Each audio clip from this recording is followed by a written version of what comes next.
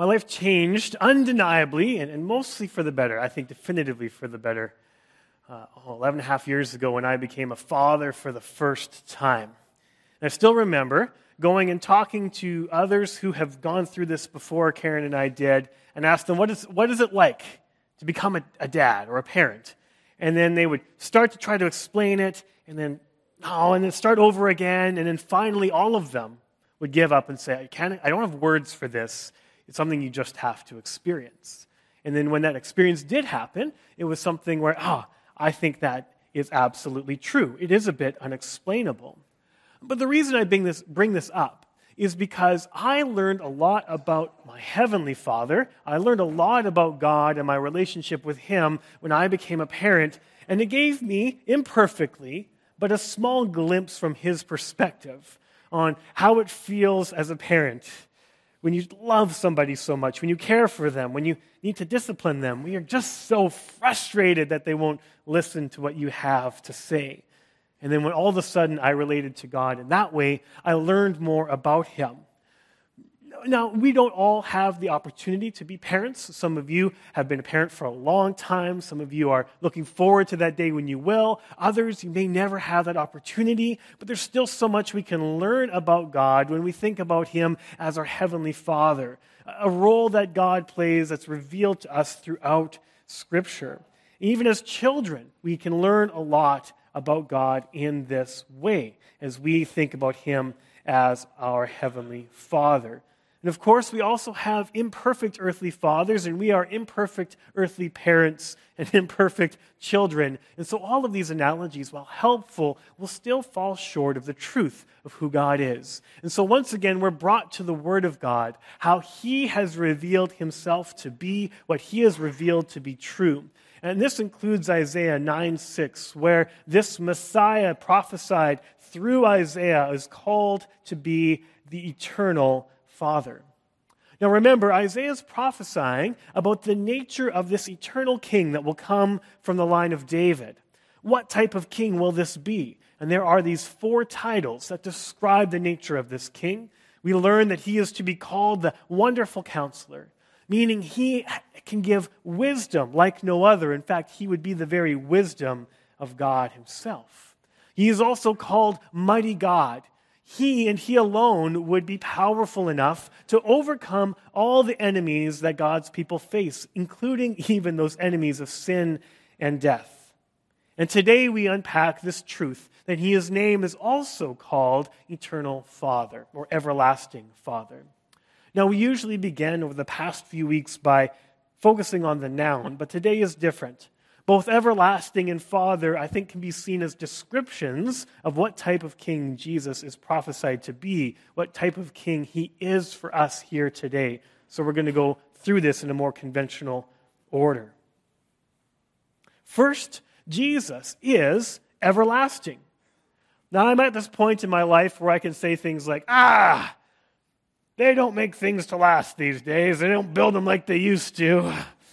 Back when I was a kid, the fridge would last forever. I don't know. Maybe I'm not getting quite that old. But I think there's a truth to this.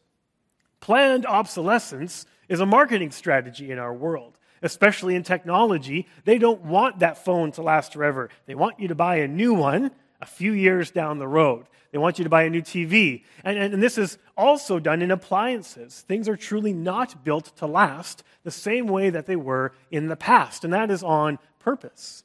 But this planned obsolescence is so pervasive that entire companies can make marketing campaigns on saying, we are an exception to this rule. Our products will last a really long time. Being long-lasting is an incredible selling feature. And perhaps we see no better example of this than the Energizer Bunny. And we see Energizer batteries, and their whole marketing campaign for the last 30 years has been that their batteries will last longer than the competition. They will just keep going and keep going and keep going. And they've had many different creative examples of this in their ads and commercials. This is just one such example here.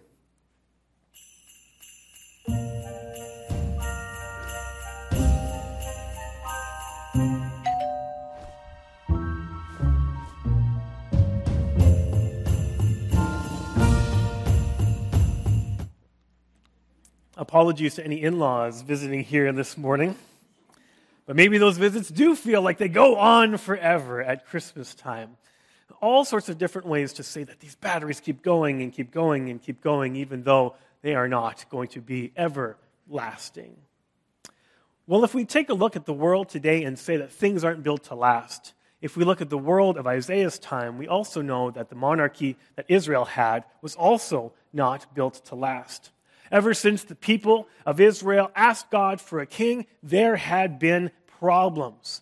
And if you want to check it out, you can read through Kings and Chronicles and read through all these different line of kings that began with Saul, but really with the line of David. And you'll see that there were a number of really good kings, but there were more kings that were evil, that were bad, that went against God's wishes. And through their own behavior and through their leadership, they violated the covenant between God and his people. They did not uphold their end of the bargain, and they led the people astray.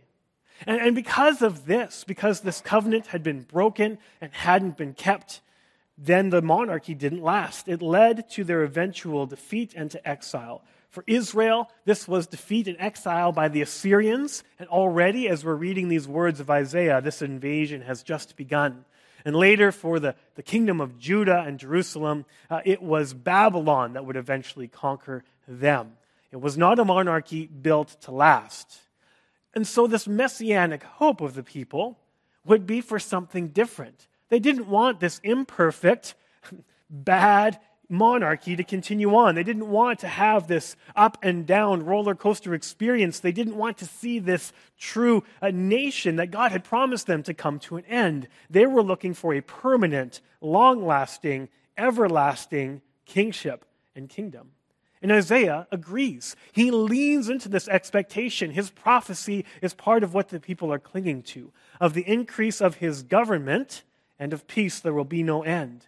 And on the throne of David and over his kingdom, to establish it and to uphold it with justice and with righteousness from this time forth forevermore. The Lord, or the zeal of the Lord of hosts, will do this. And so while there was this monarchy that was broken and imperfect and wasn't built to last, the people were always hoping for something that would be truly everlasting. That's the type of king that they wanted. That's the type of kingship that they needed. But while the people were looking for a line of kings that would be now perfect and everlasting, Jesus arrives on the scene and once again exceeds expectations. He doesn't just begin a line of kings that would then go on through father and son and son and son forever. He is the one true eternal king. He is everlasting in and of himself. No one was needed once Jesus arrived. He didn't usher in a new line of kings. He is the one true everlasting king.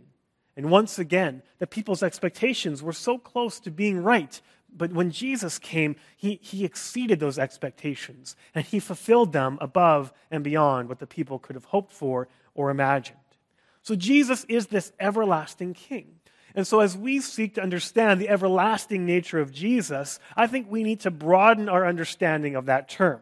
So if you're anything like me, and you're anything like the people at Energizer, we'll define everlasting as something that begins and then goes on and just continues to go on and on and on and on into an indefinite future. It begins and it will continue and it will never end. This thing we would describe as everlasting. But that's not the full conception of what the Bible is teaching us about Jesus. Everlasting is not something that will only never stop. It refers to something or to someone that has always existed and exists now and will always continue to exist. And if we are to understand everlasting in this way, the clues are right in our passage. I love the way that when Carolyn came and was reading the Advent reading and started with the scripture, we hear these words, "For to us a child is born, to us a son is given." Now, I don't know if God gave Isaiah some very interesting and supernatural insight into the theology of who Jesus would be. But look at the two distinctions we have. For to us a child is born. There was a moment in time, in the course of human history, in when God took on flesh and was born as a baby, fully God, fully man, there was a moment in which he was born into this world. A child is born. But then Isaiah says something again. He goes over it again. It says, for to us a son is given. The child may be born, but the son was given. The son did not begin at this moment. He has existed from eternity past and will exist into eternity in the future. This is right in line with what we learn from John and his Christmas story in John 1, verses 1 to 2. In the beginning was the Word, being Jesus, and the Word was with God, and the Word was God. He was in the beginning with God. So before creation, before God spoke this world and this universe into being, Jesus was there. He existed. He was already present. And then we look all the way to the end of Scripture. In Revelation 1:8, also written by John, the Lord says, I am the Alpha and the Omega. That's the very first letter in the Greek alphabet and the very last, the beginning and the end, who is and who was and who is to come, the Almighty.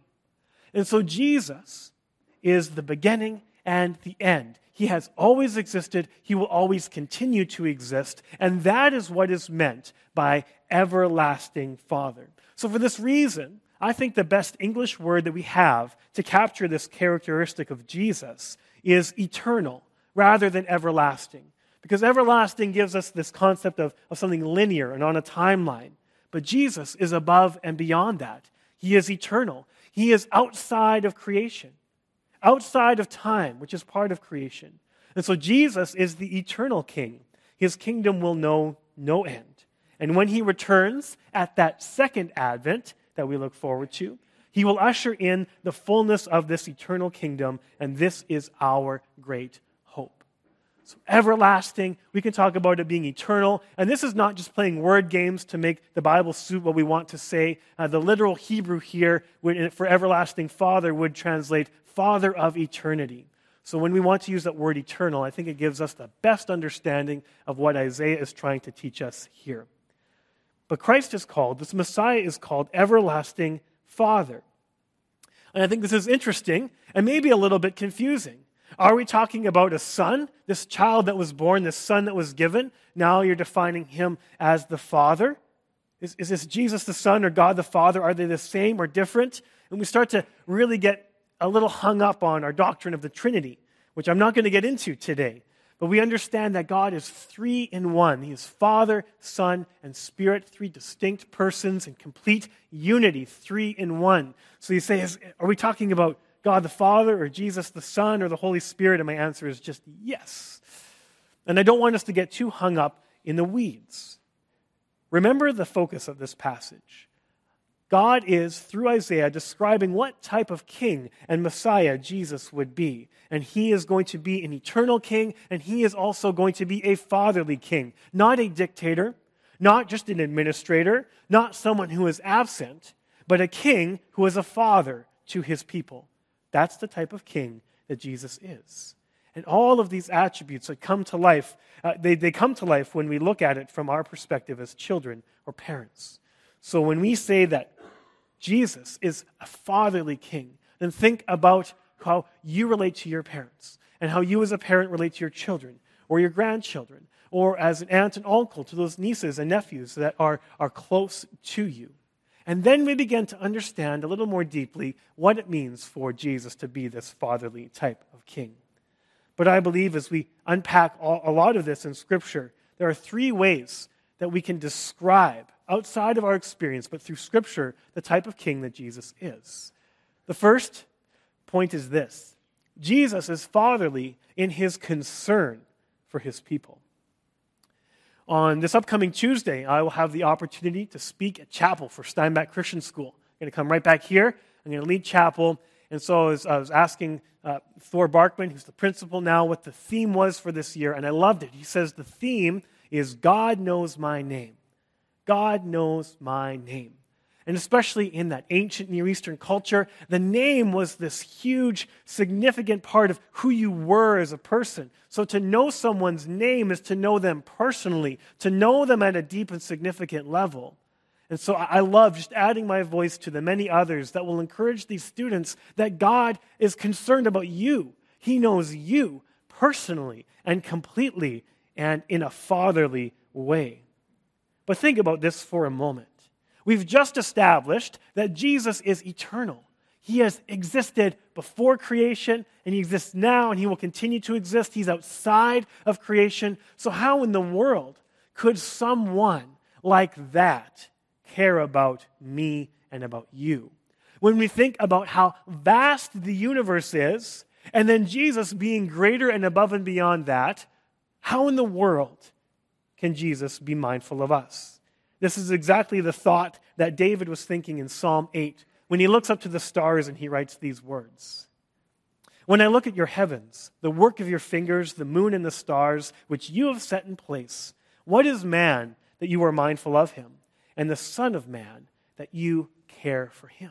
I mean, God, you are so big and vast and immense and holy and powerful and above and beyond what I can even think of. So when I look at that, and I'm so small in comparison, why do you even know my name? How is that possible? But the beauty of the Word of God is that God says, this is who I am, and this is who you are, and even though you don't deserve it, and it may not make sense, I truly do care for you, and I'm concerned about you, and I know your name. That's the truth in Scripture. And a truth that was tested in my family's life. My wife and I found this to be true during a time that we had a significant loss. A number of years ago, we lost our daughter, stillborn daughter, just 36 weeks, very close to being able to meet her in person, and that was never to be true. And so we went through a very dark time of grieving and of loss and of suffering. And at that moment, I had so many things that I had learned in Bible school and seminary that I believed to be true in the Word of God. And so now, God, now you have to. Now I'm testing this. Is this true? Are you actually concerned about me? Do you hear me? Do you see me in my loss and in my grief? And we experienced, in ways that we have a hard time explaining, the peace of God during this time. God also saw fit not to have this be the last experience in our family. And he gave us another child, this beautiful, healthy boy that we've named Silas Zachary. Now, Silas is just a name that we liked. And it's a name that's from the Bible, and it wasn't an Old Testament prophet because we didn't want to become too hung up on that. So we named him Silas, but Zachary is his middle name, and that holds significant meaning. Zachary means the Lord has remembered. And what it meant for us is that God saw us in our moment of grief and of loss. God knew us. God knew what we were going through. He acknowledged us. He was concerned about us. He was mindful of us. And he saw fit to give us what we call our rainbow baby in Silas. The Lord has remembered. The Lord is concerned with your life. He cares about the details. We don't deserve it, but it's true. God cares about the details. And so are we free to share with him the details of our life? Now, if again, I think about this as a parent of my own children, now they're all in school. And so there comes a day or a time every day when we gather around the dinner table and either myself or Karen will ask them, how was your day? And what do you think they tell us every single day? What do you think they say? Good or fine. One of those two things, and that's it. That's all. I'm like, but I'm concerned. I care about this. I want to know more. And so we've tried to change our tack a little bit and ask the question in a different way. Was there anything especially fun at school or something that happened out of the ordinary or something noteworthy?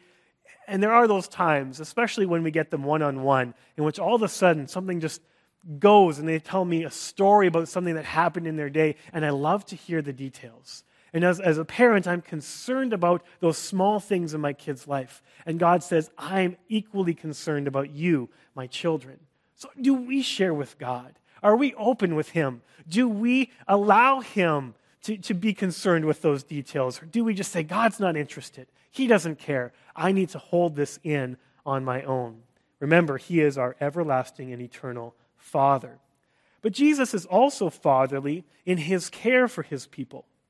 Because it would be one thing to say that God sees us, acknowledges us, knows what we're going through.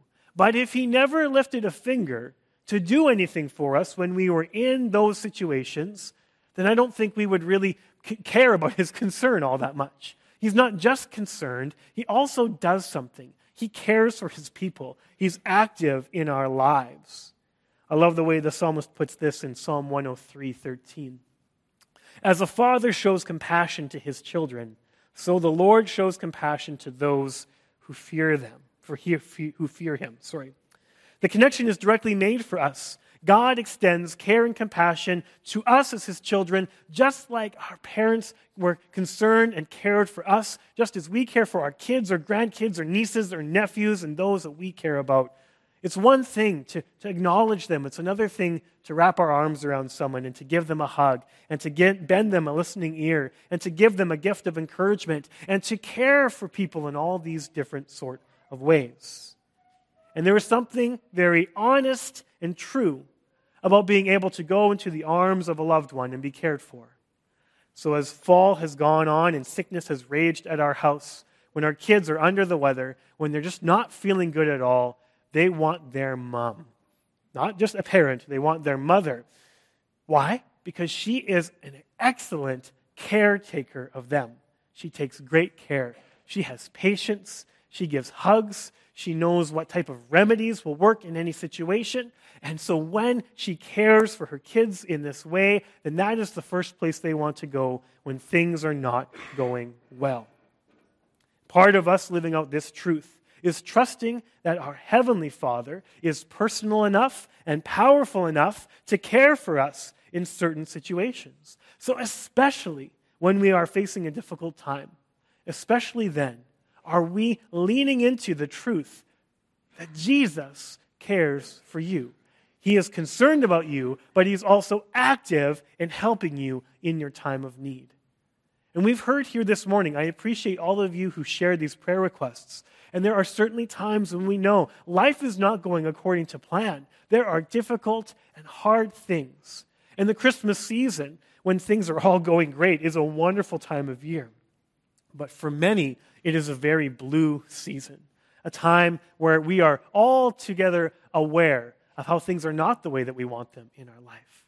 And it is at this moment and at this season in which you can go to Jesus as the fatherly king who cares for you and ask him to meet you where you are.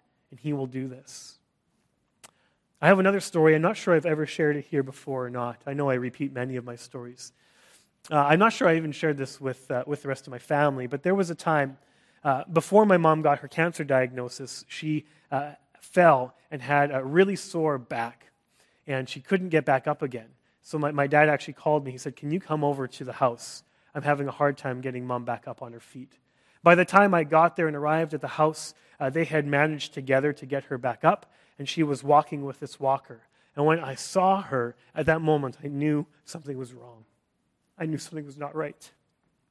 And so she said all the right things and said, "I'm fine, it's okay, we have everything under control." But when I drove home, I had 7 minutes by myself, and I broke down because I knew something was wrong. And in that moment, I needed my Heavenly Father to be with me. I needed someone who didn't just know my name, but that could be present, that could give me peace, that could meet me in a low moment. And I believe he was there. For me, the thing that I mentioned to him over and over again was that there has to be more than this. There has to be more than just this life. There has to be more than just the promises that this world offers to us. Because if this is all there is, I didn't know what to do next.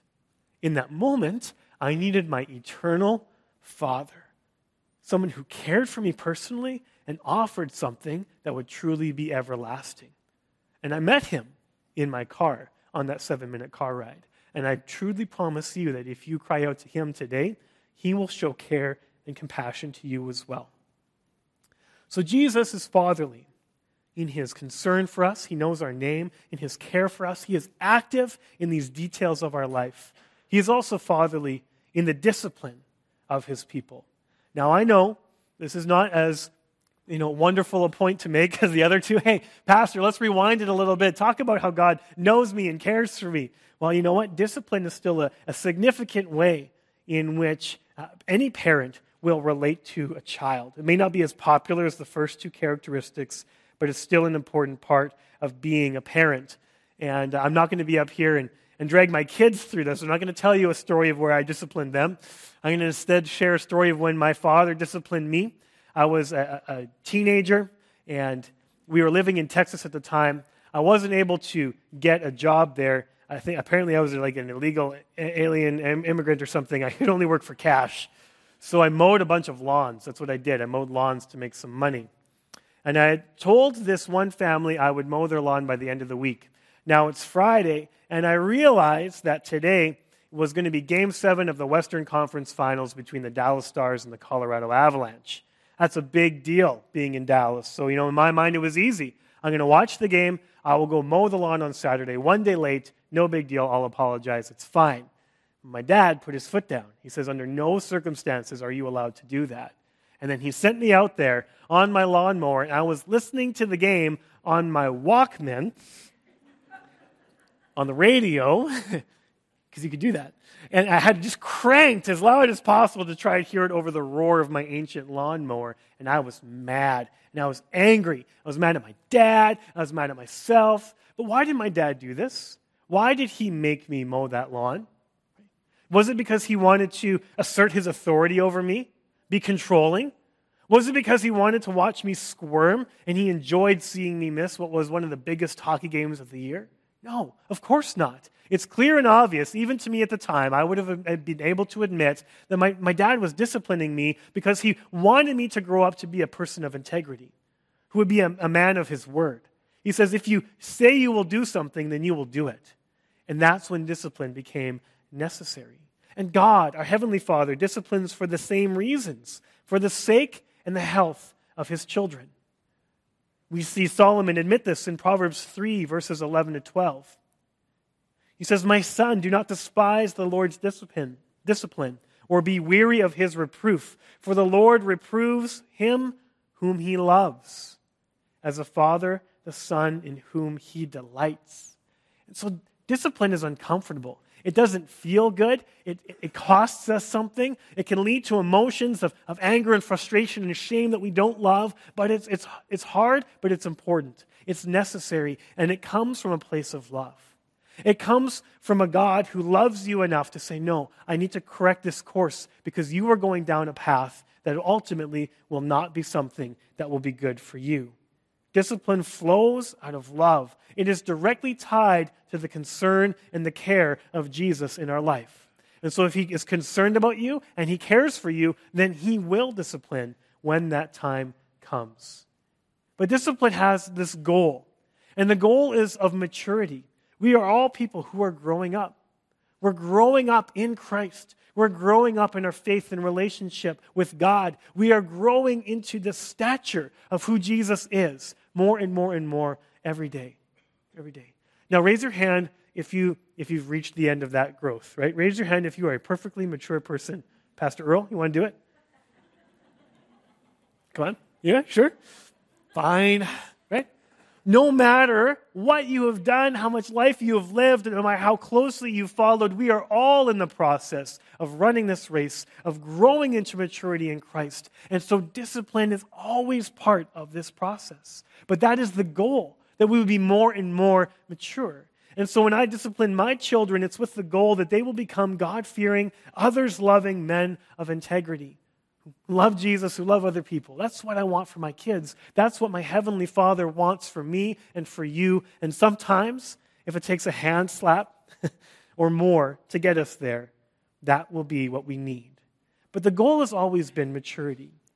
And so when we think about the discipline that God offers us, it is almost always going to come in some form through his people, through the church. And so ultimately, we're talking about church discipline. And we've seen this done in many different ways, in many different situations throughout the years. Perhaps you have been a part of this process on one side or the other. And churches have done this well, and some churches have done this incredibly poorly. And the reason that it's been sometimes goes off the rails is because we lose sight of the end goal. The end goal of discipline in the church is not to say, I'm right and you're wrong. It's not to champion truth and say, this is what I believe to be true, and I don't care what happens to you. It's not to make someone feel shame or guilt. The goal of discipline in the church is to bring someone into closer maturity with Christ, to reconcile relationships that have been broken, to redeem that which seems unredeemable. That's the goal, and we must not lose sight of it. Past few weeks, I've had the opportunity to do some recording for a podcast I'm co-hosting called The Armchair Anabaptist. It's through the EMC, through the conference. So Emery, season 2 is going to be great. You're going to love it. Hopefully everyone else will too. And our big theme for season 2 that will be coming out at the end of January, shameless plug, has been community. And part of what we talked about in these subtopics and these episodes is we talked about the ban, how there has been this presence in Anabaptist and Mennonite churches where they would exercise the ban or excommunication. And sometimes it was done well, and sometimes it was done poorly. But as we had our guests on, and as they gave their expertise, one thread of thought became true. It's not that the ban itself was good or bad. It's like, what are you using this for? What's the goal? What's the end result? And throughout Scripture, when we see discipline talked about, and when things like accountability and the ban are exercised rightly, it is always with the goal of redemption, of reconciliation, of bringing someone closer to Christ. And if that is the heart behind what we do, and we do this carefully and prayerfully, then we as a church can be a place where discipline is done in a way that helps us grow together and not done out of authority or control or shame. But Jesus is our everlasting Father. Sometimes it is a challenge to remember the fatherly nature of a king during a season when we celebrate his birth. His lowly birth in this manger as a human baby, now into human history. This is the everlasting Father. This child is eternal, always pre-existent, continually existent, and out of the bounds and limitations of the created order. And this child, lowly as the beginning was, would mature into a king whose reign is highlighted by the concern, the care, and the discipline of his people. And so this Christmas, we can all be thankful for the type of king that Jesus truly is. A king that sees you and that knows you, that cares for you, wants to hear the details of your life, is powerful enough to do something about the brokenness in your life. He is your everlasting Father. Let's pray.